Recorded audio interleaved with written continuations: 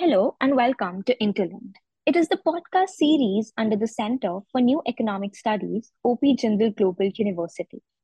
Interlinked aims to break down barriers between various social, political, and economic issues and have nuanced discussions about the intersections between them. Under Interlinked, we have initiated a new sub-series, Kitabo Ka Karwa, wherein we hold intriguing conversations with authors on their recently published books, offering our listeners an enriching insight into the topic. I am Ishani Sharma, a research analyst at the Center and a third year international relations undergraduate. I'm also joined by my fellow research analyst, Jatin Tatia. For today's episode, we are conducting a book talk on the book looking into the question of terrorism in India through the prism of international law. We're honored to have one of the book's authors with us today, Professor Tripti Bhushan. Professor Bhushan is serving as a lecturer at the Jindal Global Law School and is also a fellow at the Center for Law and Humanities. She has various publications at reputed journals like Economic and Political Weekly, International Journal of Public Policy and Law, American Journal of Political Science and Criminology, Oxford Human Rights Hub, etc. Thank you for joining us today, Professor. Thank you so much, Ishani, first of all, inviting me and giving me this chance to have a discussion on my recent book publication. So I'm very honored and privileged. Thank you, Ishani. So, beginning with the book in itself, what is it that motivated you to choose terrorism as the point of focus for your book? And could you also, why is it that you inculcated the perspective of international law in it? All right. So starting from my book, basically, if I talk about the book that I wrote recently, that is looking into the question of terrorism in India through prism of international law. So actually, we try to examine a lot of issues of terrorism in India from a very nascent perspective of international law. Basically, my point of thought was to focus more upon the legal framework and the mechanism for combating terrorism at a very national and international level. Also, when I was writing this book, we tried to put forth, me and my co-author, that terrorism is a very complex and I believe it's a very multifaceted problem that requires a very comprehensive and a very sorted response from international perspective as well. So, because we need to actually analyze what are the legal instruments and frameworks that have been developed to address terrorism, including the United Nations as well. So my book will basically, put forth the various challenges that India is currently facing, in combating terrorism, including the problem of, cross-border terrorism also. So these are the issues that I've discussed in my book. So also, when I look down back while writing the book and you were asking me about my motivation for writing my book, so I would say the only thought that kept on my mind while writing this book and the topic, that is terrorism. I chose this topic because, the threat of terrorism in India is increasing day by day. We all know that. And we need a very comprehensive and a very nuanced understanding of the legal framework and the mechanism for addressing this issue.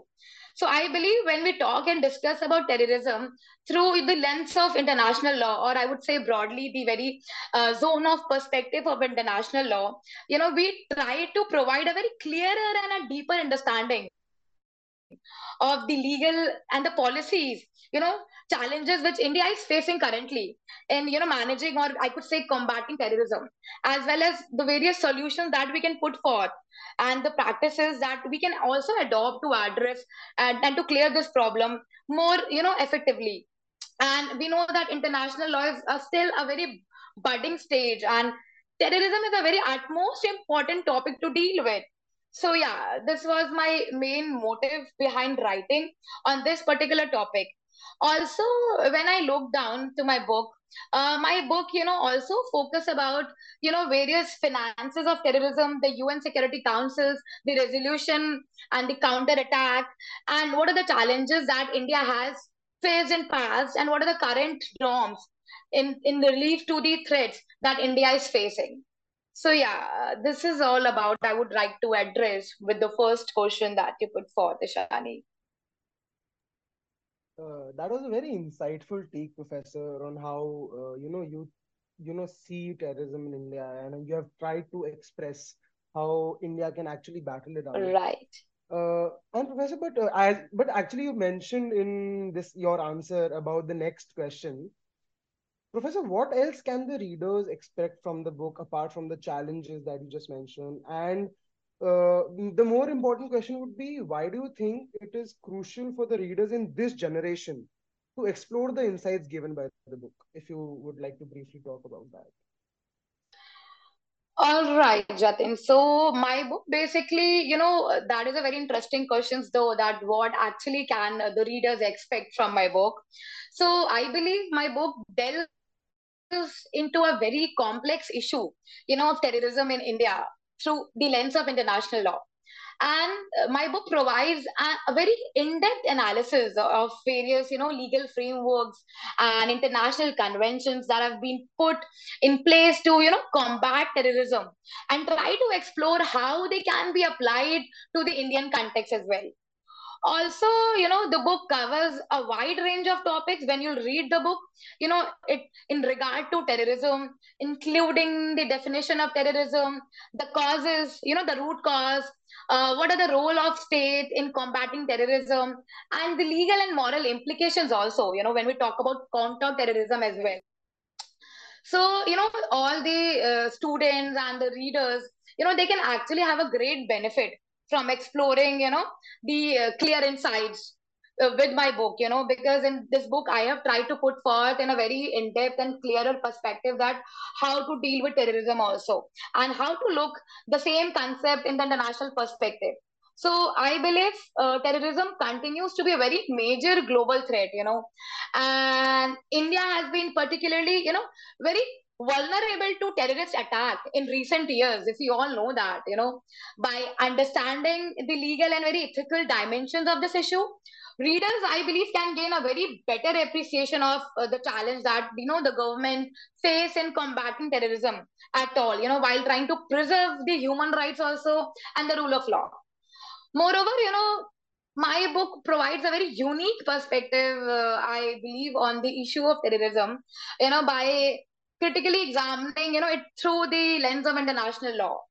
Because I believe this approach can actually help the students and readers, to gain a deeper understanding of what is put forth in the book, and how the global efforts have been used to combat terrorism, and what are the legal frameworks that have been put place to address this issue. Because we all know that India has been lagging a lot, and there are a lot of been issues happening these days. So it's a very valuable resource for anyone who wants to read my book and who wants to understand what are the complexities of terrorism in India and its legal implications. So my book will provide a very thorough and comprehensive analysis of the topic, and it will, I believe, offer the insights that are relevant to the readers in the current generation and beyond. Thank you, Yes, Jatin. Professor. That was indeed a very detailed description of what the readers can expect from the book. Moving on to talking about terrorism in India, in your book, you discuss the history of terrorism in India and how it has evolved over time. Would you elaborate on what are the factors, such as how the factors such as globalization and technology, they impact the nature of terrorism in India, and what implications can this have for counter-terrorism efforts? All right. Yes. So, yes, of course, I have discussed about the history of terrorism in India, and it has evolved over time. It's been increasing, and it's been taking a later stage also.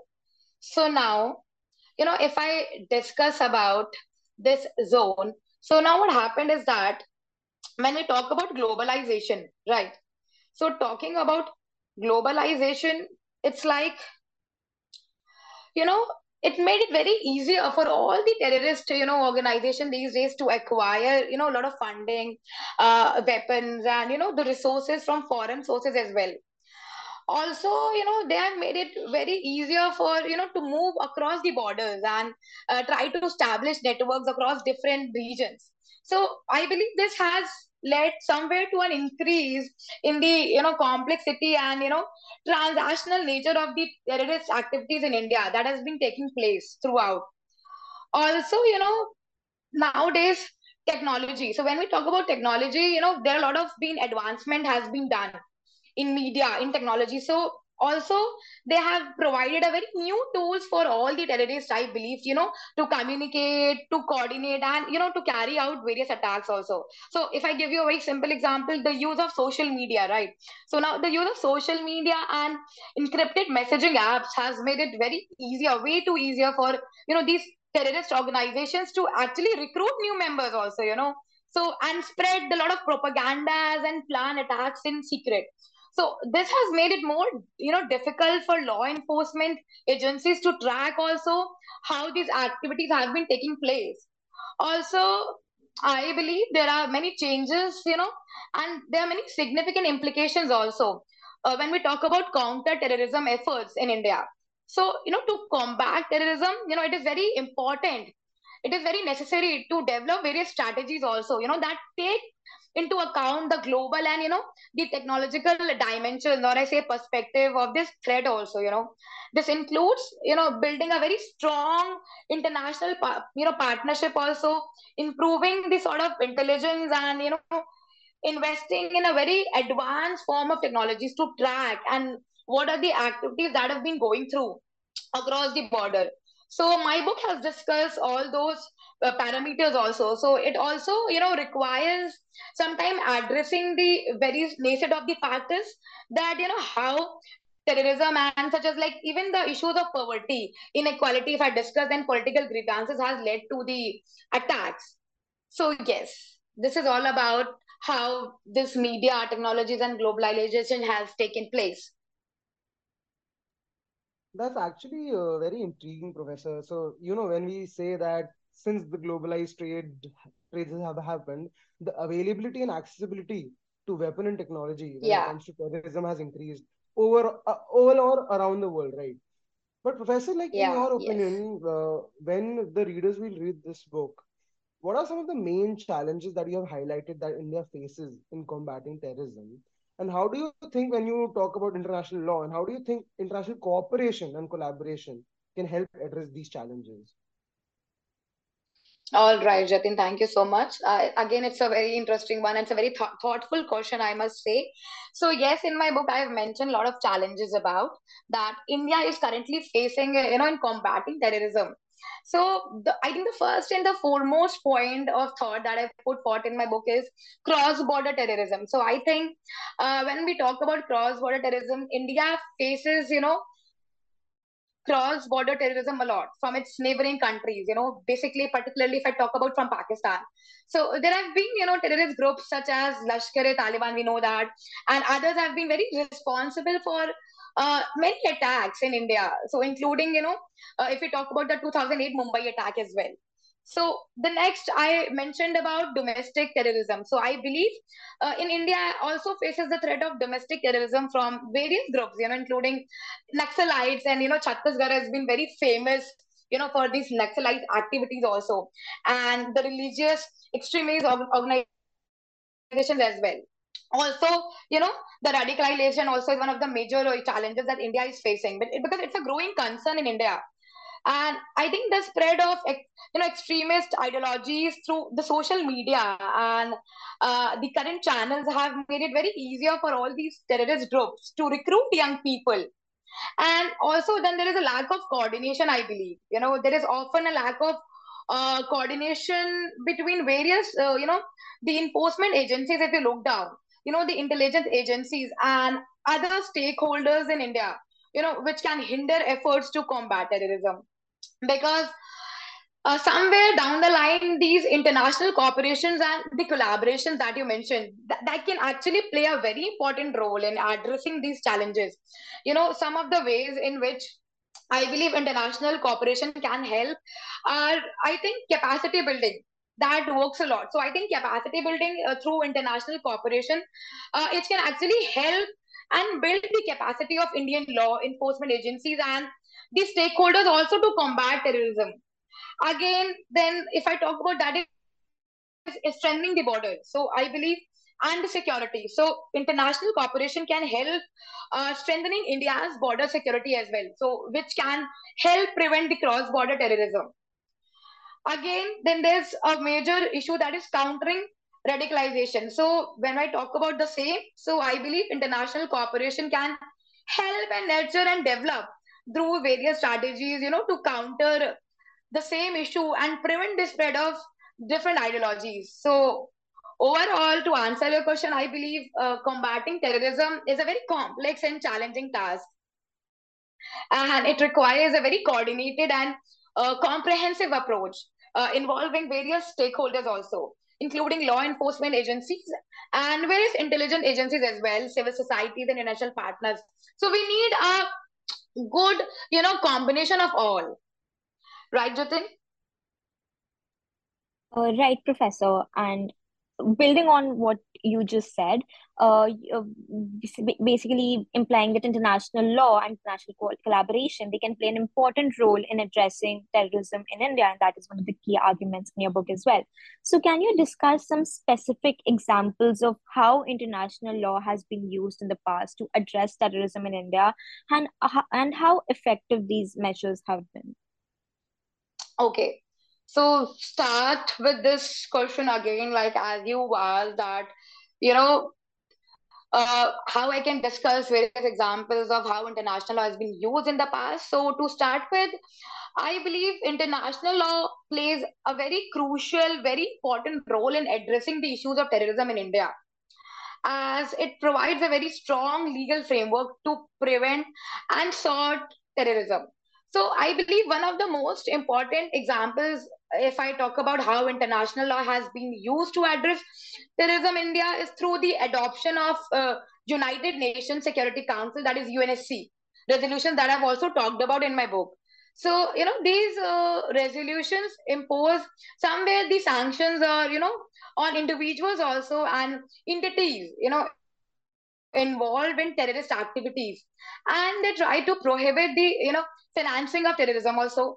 And India has actively, been supported and participated in the drafting and adoption of UNC resolutions also, such as if I talk about the resolution of 1373, that is 2001, and resolution is like 1267, that is 1999. So now these are the various, you know, adoptions that have been specifically made in combating terrorism.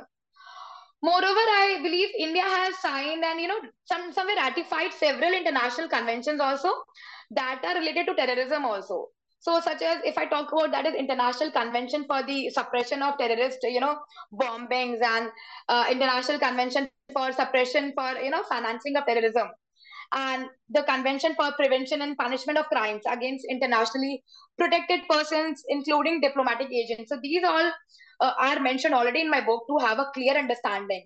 So, India has also sought a very extradition of terrorists and, their accomplices from other countries as well. So when I talk about the extradition process in my book also and in general, it is actually governed by international facet, and India has signed extradition treaties with several countries also, including the United States and the United Kingdom, also Canada. But somewhere, however, when I talk about the how effective is the extradition and the process of extradition, somewhere it has been limited due to legal and political hurdles also that we all are facing. So, such as differences in national laws also, and human rights concerns also, and very diplomatic issues, that tension that has been created throughout.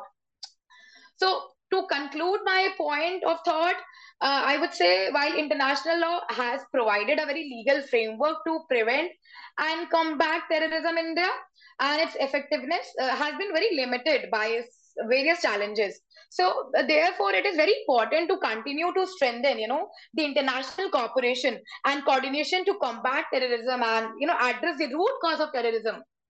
That is the main agenda behind it.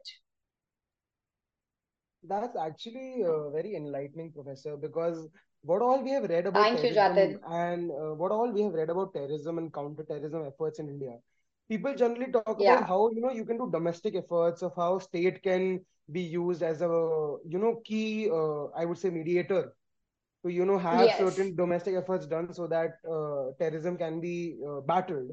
But again, international law and international cooperation plays a huge role when we specifically talk about India being, being neighbors to so many countries we have Yes. conflicts with. And Professor, coming to the next part of your book, when you talk about, the role of media in shaping public perceptions of terrorism and counterterrorism efforts, can you again please discuss certain examples of how do you think media coverage, when it comes to social media or visual media, has impacted discussions around terrorism in India, and how it has shaped public perceptions, and what steps can be taken in this way, in this actual direction towards the media coverage, to ensure that it is accurate and responsible. All right. Thank you, Jatin, so much. Yes. So again, media has been always in front row. So I believe media coverage can have a very significant impact, on various public perceptions of terrorism and counter-terrorism efforts in India. So also in other parts of the world throughout. So, irresponsible, sometimes reporting can also create fear, the amount of panic and suspicion also, which can, I believe, further exacerbate the situation and hinder efforts to combat terrorism. Because people have this tendency to, just get panic, so the panic button just gets on automatically when these things happen throughout in India. So again, the example, if you ask me, how media coverage has impacted discussions around terrorism in India. So I think I think the most familiar is the Mumbai attack. So also the media tries to extensively somewhere cover this incident, which helped to create public awareness also and demand for action during those times. But there were also instances, where reporting and inaccurate information that has been given, and it was very biased coverage, I believe, which had the potential to inflame the tensions also between those various different communities and create a very false narrative, because it happened.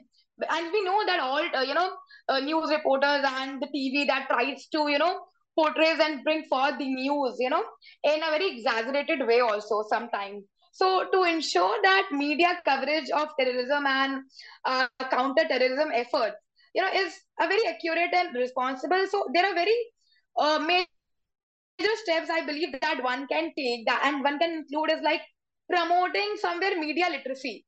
So I believe, when you educate public, when you educate youth, the young minds. So educating public and the young minds about how to critically evaluate media sources and differentiate from the fact and the fiction, and try to identify the bias or the manipulation mode of happening is very crucial.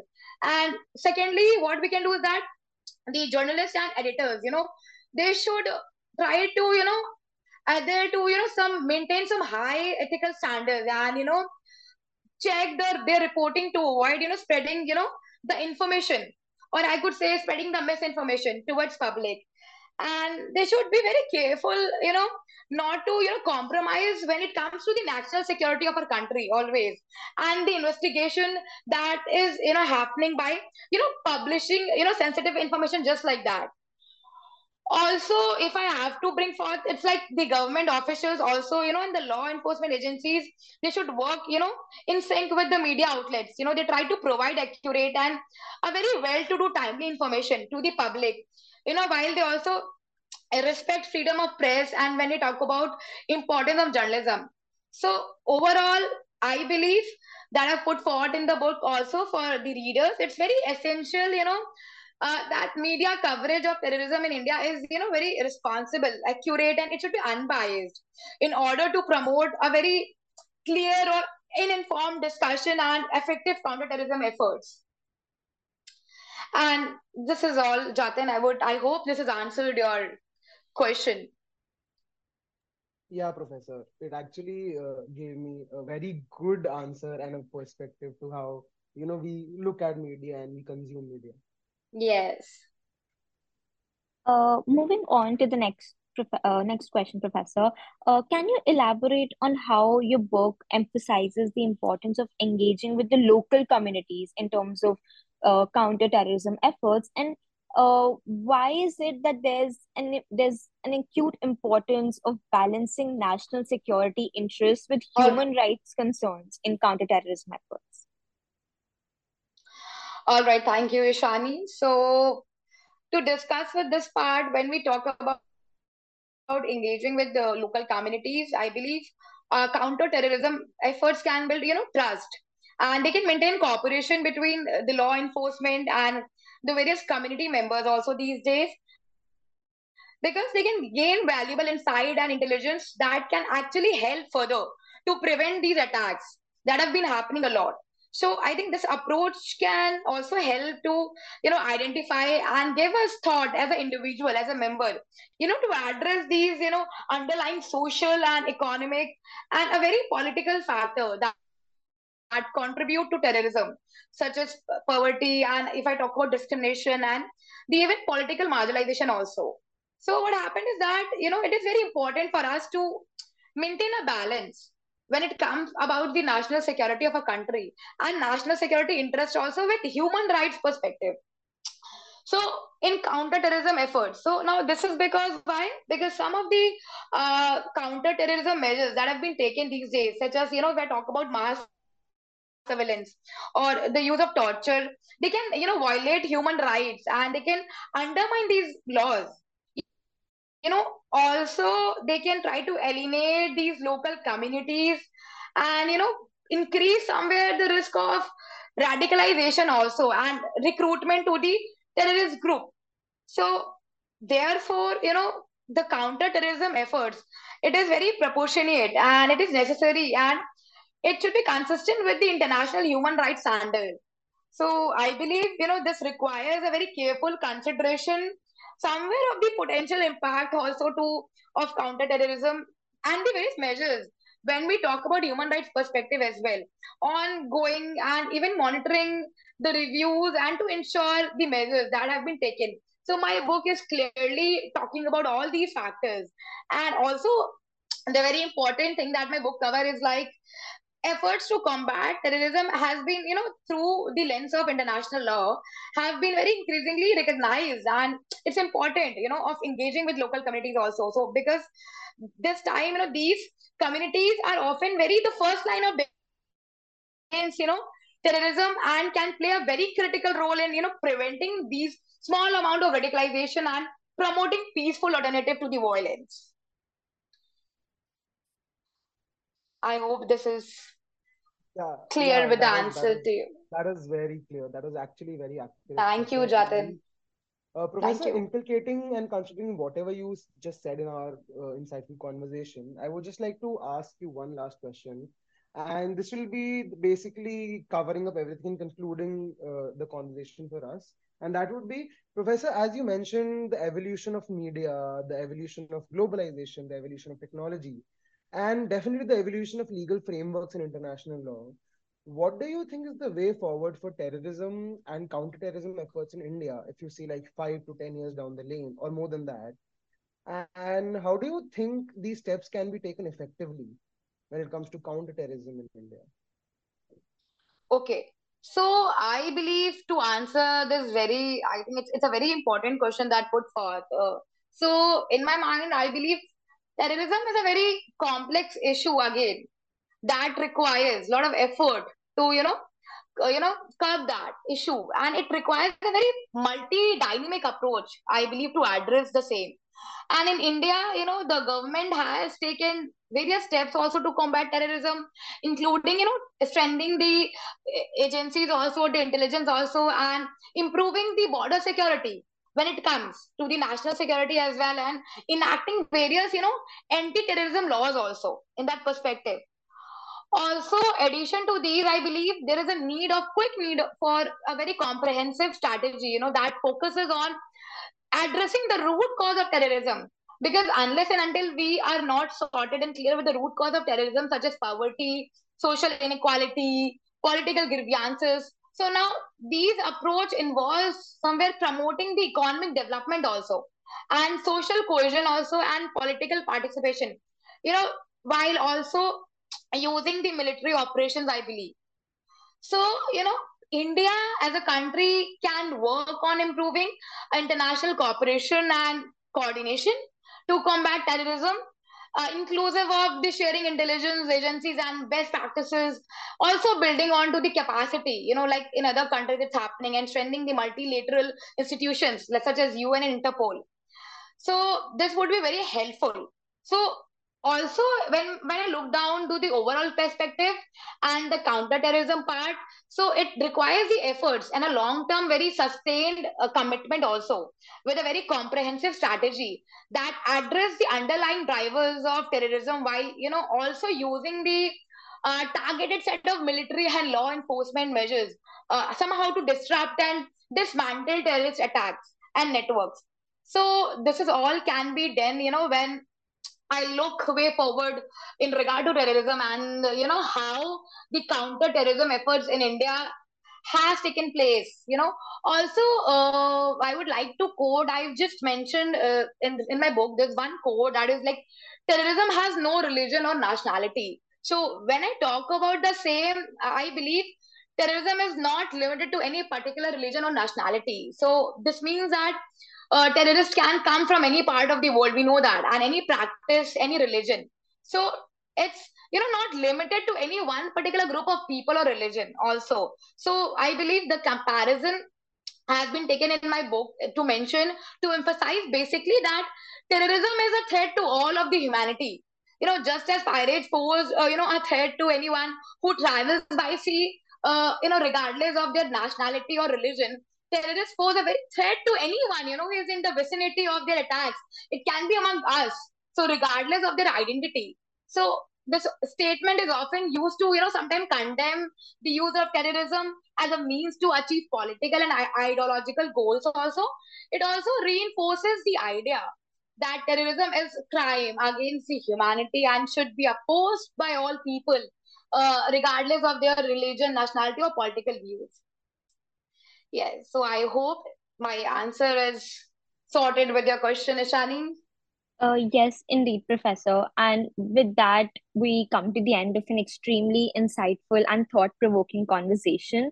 It was indeed very interesting to discuss in detail some aspects of terrorism in India, especially through the lens of international law in terms of the effect of globalization and media, and how international collaboration and engagement with local communities can help India counter in the counter-terrorism efforts. I would also encourage all our listeners to get a hold of the book, looking into the question of terrorism in India through the prism of international law, which, as was evident by this short conversation, it is bound to be an engaging and deeply thoughtful read. I wholeheartedly thank you, Professor, for joining us today, and I'm sure our listeners were able to take back some enriching knowledge from this conversation. Thank you so much, Ashani and Jatin. It was wonderful indeed to be part of this conversation. I enjoyed as much as you people did. Thank you so much for Thank you, inviting me Professor. once again. Thank you so much, Thank you. Professor.